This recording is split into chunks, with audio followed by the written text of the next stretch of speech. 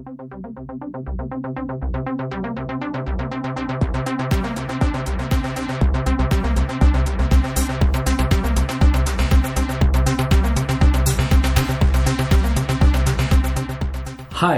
and welcome to our continuing series called Patterns of Fate and Destiny with Radical Change Radio.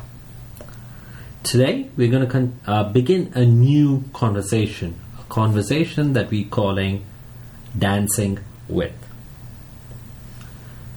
Right before this, we had a conversation of inner dancing with Sergey and his whole practice of the 5 rhythms. And now we're taking this, at least from my perspective, to the other end of the spectrum, and hence called Dancing With. And this is Arman's journey with contact improv. What's been fascinating for me is I truly don't know how many workshops and seminars Arman's been to over the past few years, exploring this modality of work, this modality of dancing for extended periods of time. Usually he takes off to a different country for 6-7 days, and I can't reach him, I don't hear from him, no news, and then usually when he gets back and we're on the phone, and the first thing he says is, Mayur, it was so good. I almost know what the first words will be when I call him. So I think so. Let's see this thread that runs so deeply in his life. Let's explore what it is and what he gains out of this in this podcast. And in the following podcast, we'll see what challenges this particular lifestyle has presented to him. So with that, Arman, what on earth is contact improv? Yeah, let's start with the primer on contact improv. So contact improv is a style of dancing. It was created in United States in 1972 or thereabouts, and since then has spread like wildfire around the world. Pretty much in every country and in most major cities, you can find a club where people get together and dance. It's a very different form of dancing from anything else I've seen, actually. The dance itself looks like two people, a pair, maintaining a point of contact between the two bodies, and then moving this point of contact. The point of contact can be anything. It can be a hand, it can be a head, a shoulder, a leg, a side, your tummy, whatever. It's just some part of your body is in contact with another part of the body of your partner. And then this point of contact, it moves about, so from shoulder to another shoulder to hand, down the body to the leg, and then etc. So just it's moving all the time. And then also how much contact is being shared is changing all the time. So there can be very light touch, like two fingers touching, or there can be on the other side, the whole lift, like when I'm lifting my partner on my back.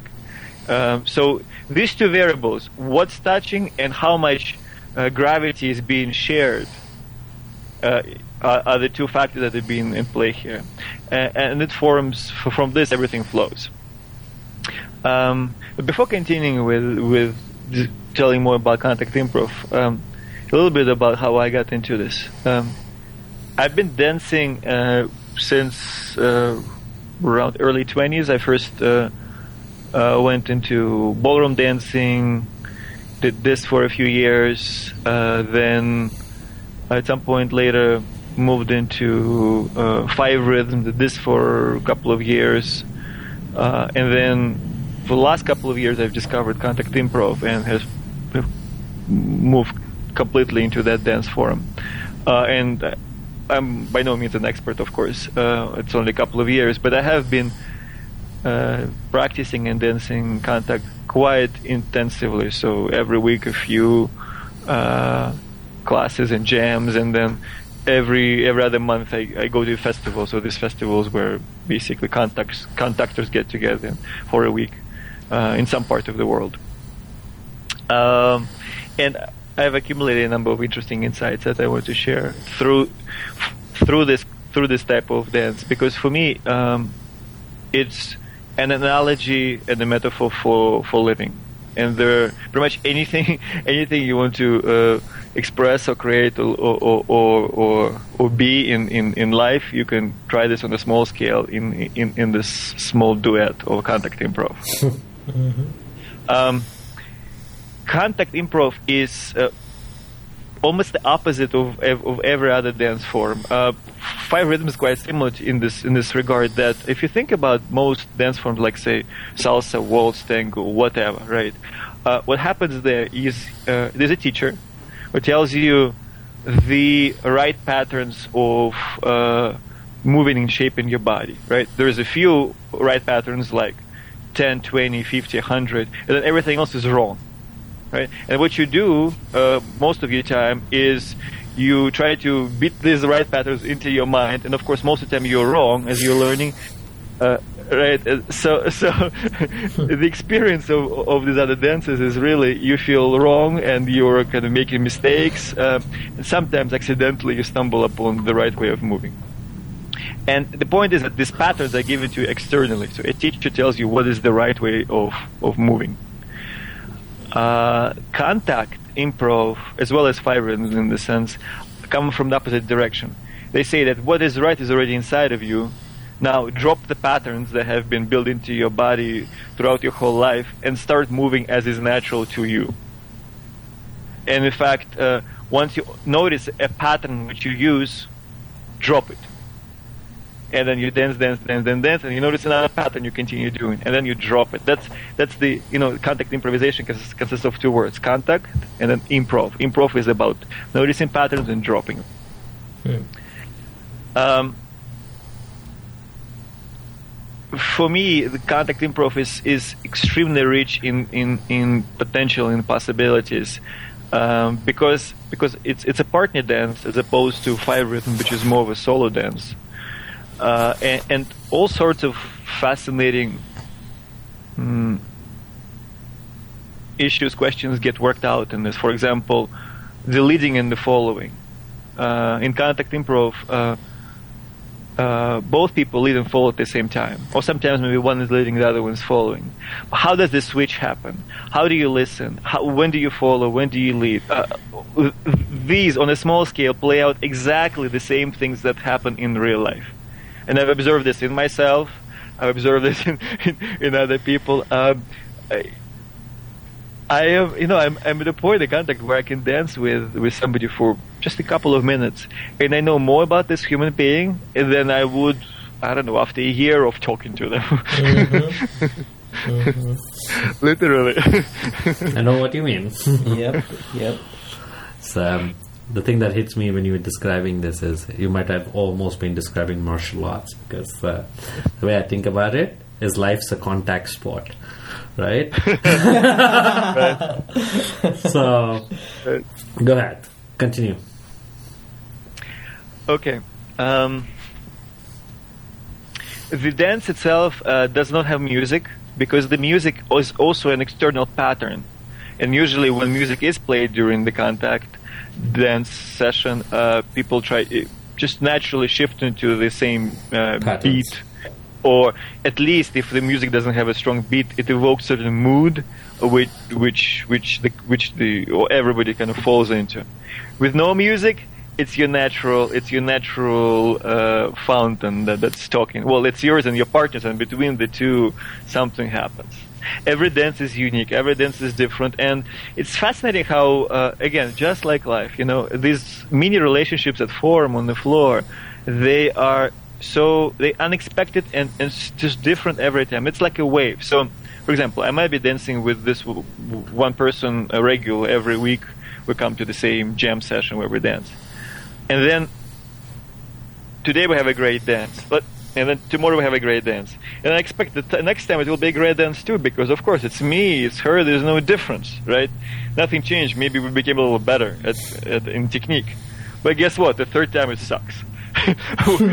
Why? I don't know. It just does. and then another time it's kind of sucks, meaning not bad, but meaning this is also a question: how do you measure the quality of a contact dance? And this is very hard to put in words. There are no really strict criteria in contact, but an experienced contactor can watch and tell you exactly how experienced someone is. It's more like this non-verbal knowledge. And so when I say sucks, I mean that something in the dance isn't quite flowing, it's like sticking and scratching it and tensing, and heating. Okay. And that's not bad. That's also a dance that is very, very cool to have. Mm-hmm. And I'm sure, Sergey, you know this from Fire Rhythms as well, right? Yeah. But you can come in very frustrated and not feeling good, and then you dance with this, and that becomes your dance for the day. Yep. Mm-hmm. Right. Okay. Yeah. Same in contact improv. Although, of course, as far as feelings go, it's usually more pleasant to have a cool, synchronized, and harmonious dance with fireworks, right? Mm-hmm. Right. Maybe not for you, Mahipal. I know you're fighting. Yeah, but it's the same result. Well, it depends on the kind of fireworks. Yeah, the fireworks are a little different. What works. Who dances with whom is also interesting and variable. And this is quite cultural too. So I've danced in U.S. where I started. I've since I'm living right now in Ukraine, I've been dancing here a lot. But I also danced in many other countries all around Europe, Thailand, in Asia even. Yeah, right. And in general, it doesn't matter with whom you dance. Your partner can be man or woman, same gender, opposite gender. It doesn't matter because. On one level, what's dancing are the two bodies, right? And it's kind of the geometric configuration of the two bodies and the gravity and the point of contact. That really doesn't make any difference, right? But on the other level, in addition to just the physical play of the bodies, there's also the emotional play that's happening there. And that does depend on who you would be naturally attracted to. Yeah. In US, this second aspect tends to be de-emphasized, just because U.S. in general is somewhat asexual culture. It's also very conservative. Conservative, right? That's another way of saying it. More politically correct. No, but you know what I mean. Yes, I know what you mean. Yeah. More politically correct is equal opportunity. No, I think that's a different. No, that's a different thing, though. Or like equality or something. No, I think there's this. No, equality is a whole different topic. Yeah, I think in the US it's I think even we like to appear liberal, but we are actually a very theocratic, religious, and a moralistic society. That's my take. Yeah, there's a lot of that. Yeah. And as opposed to U.S., say in Eastern Europe, in Russia, in Ukraine, can I get you to be specific about, say, Finland, because I know what Scandinavia is like. So compare and contrast these two. Yeah. So in the Eastern Europe, the libido is a lot more present.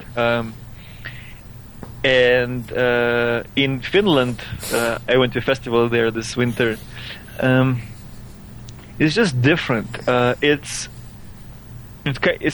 somewhere in between U.S. and Eastern Europe as far as the presence of libido, but it's also a lot slower and a lot more grounded.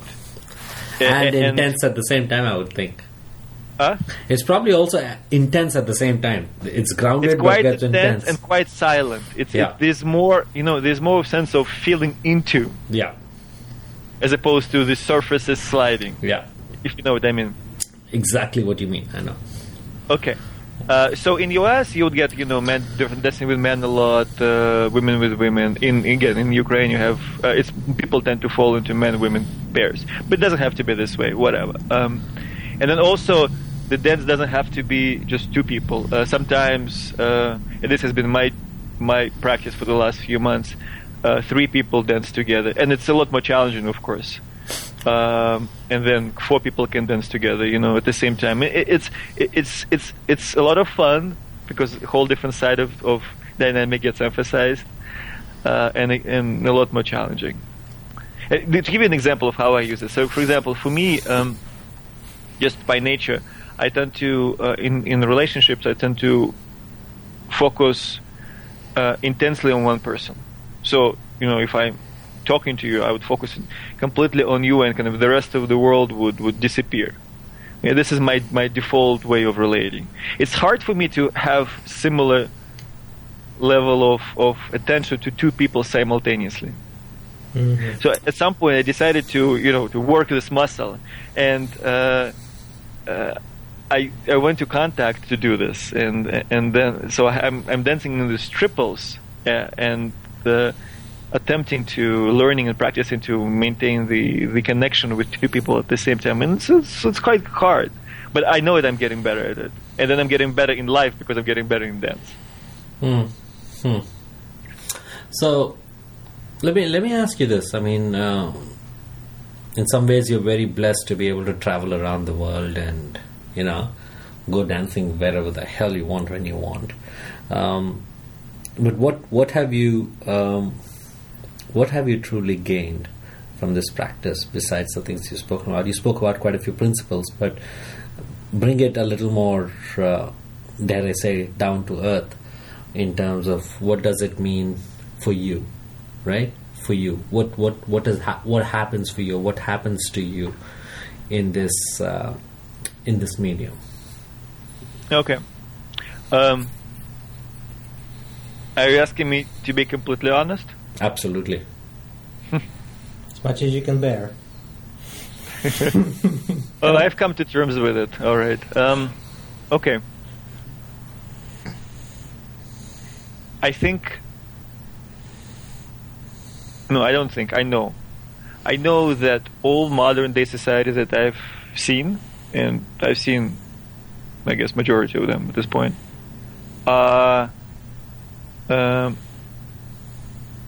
screwed up in the way they set up human relations. It's unnatural. What I'm talking about specifically is the physicality of relationships. Most cultures coming from age-old religious patterns look down upon physical contact. Or if they approve it, it's in very specific ritualized forms. I know this is wrong. I know this is unnatural, and I hope at some point our societies will learn better. But now they have not, and I personally, and again speaking about myself, I suffer from this. I want a lot more physical. I speak through my body.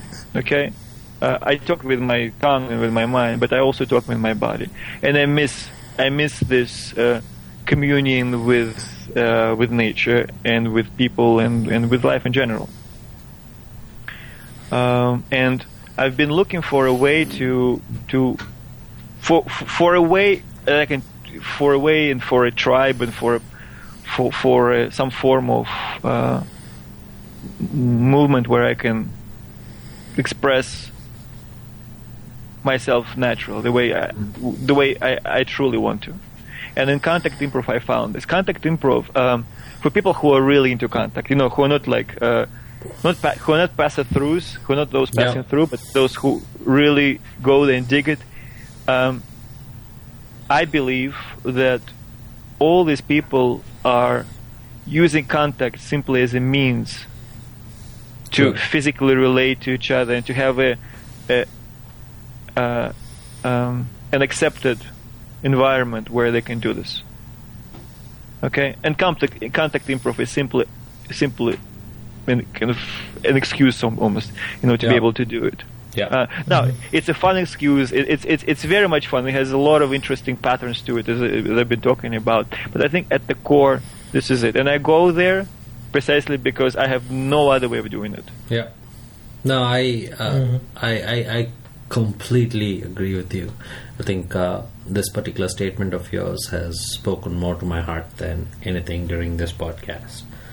And I completely agree with you. And I think that's also partly, just take it to the other extreme.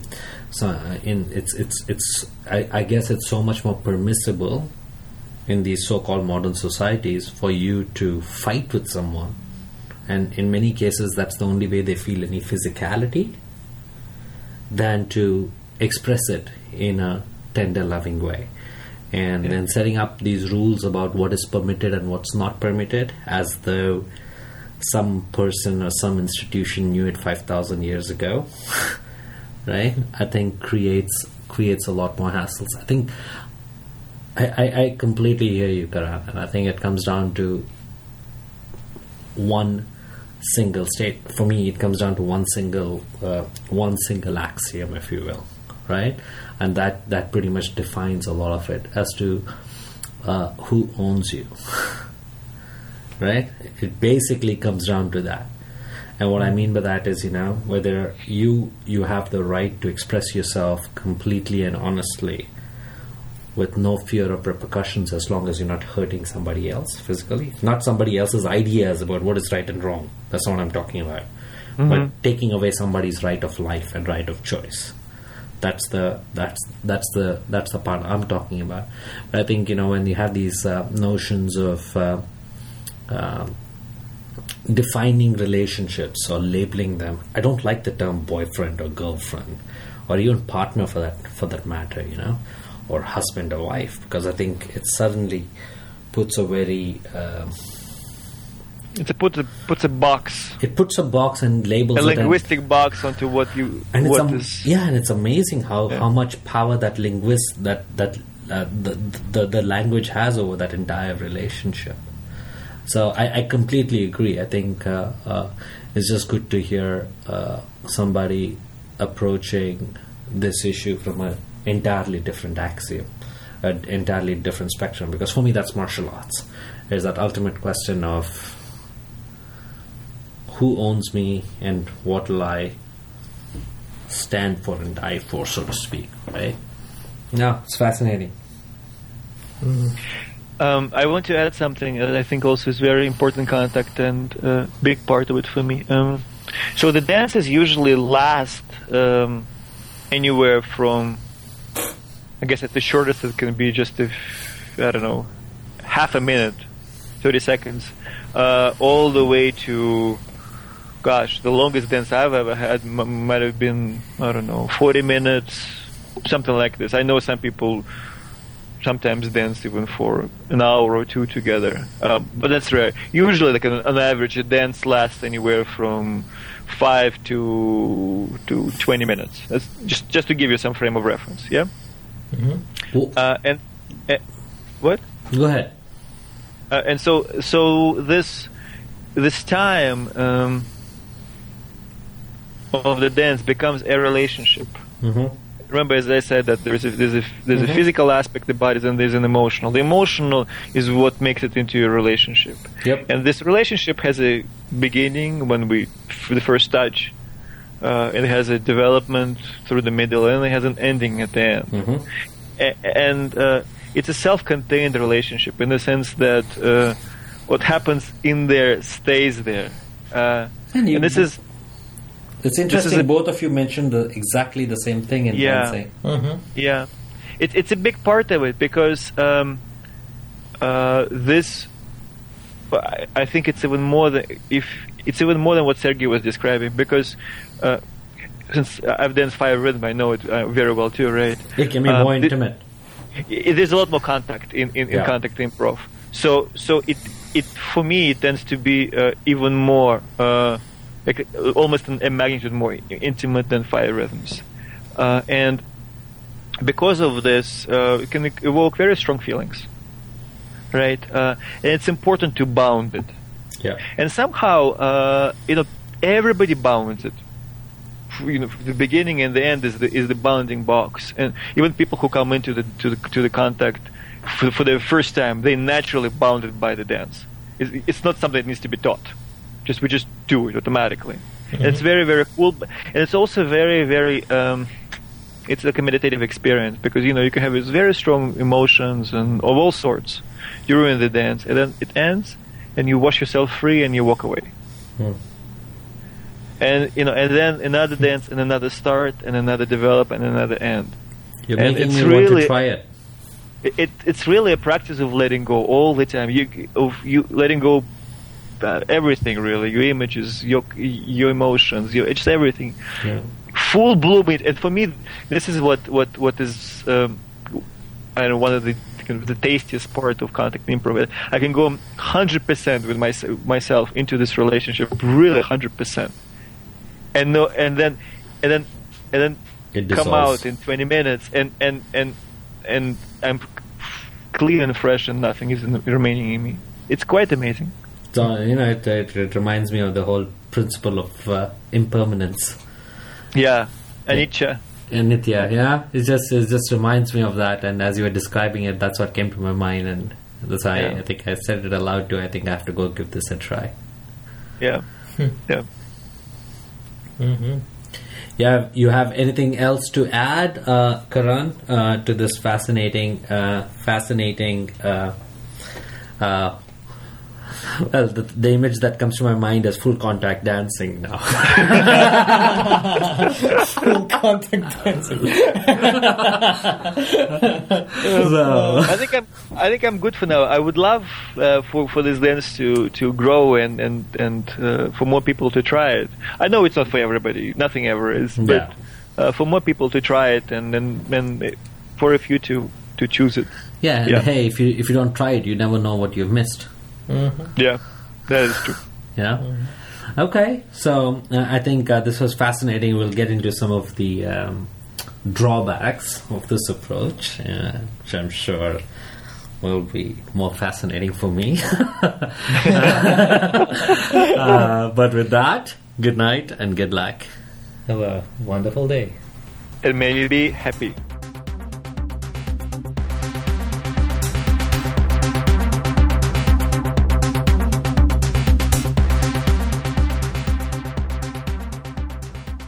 The copyright of this recording is owned by the Radical Change Group and the individual contributors.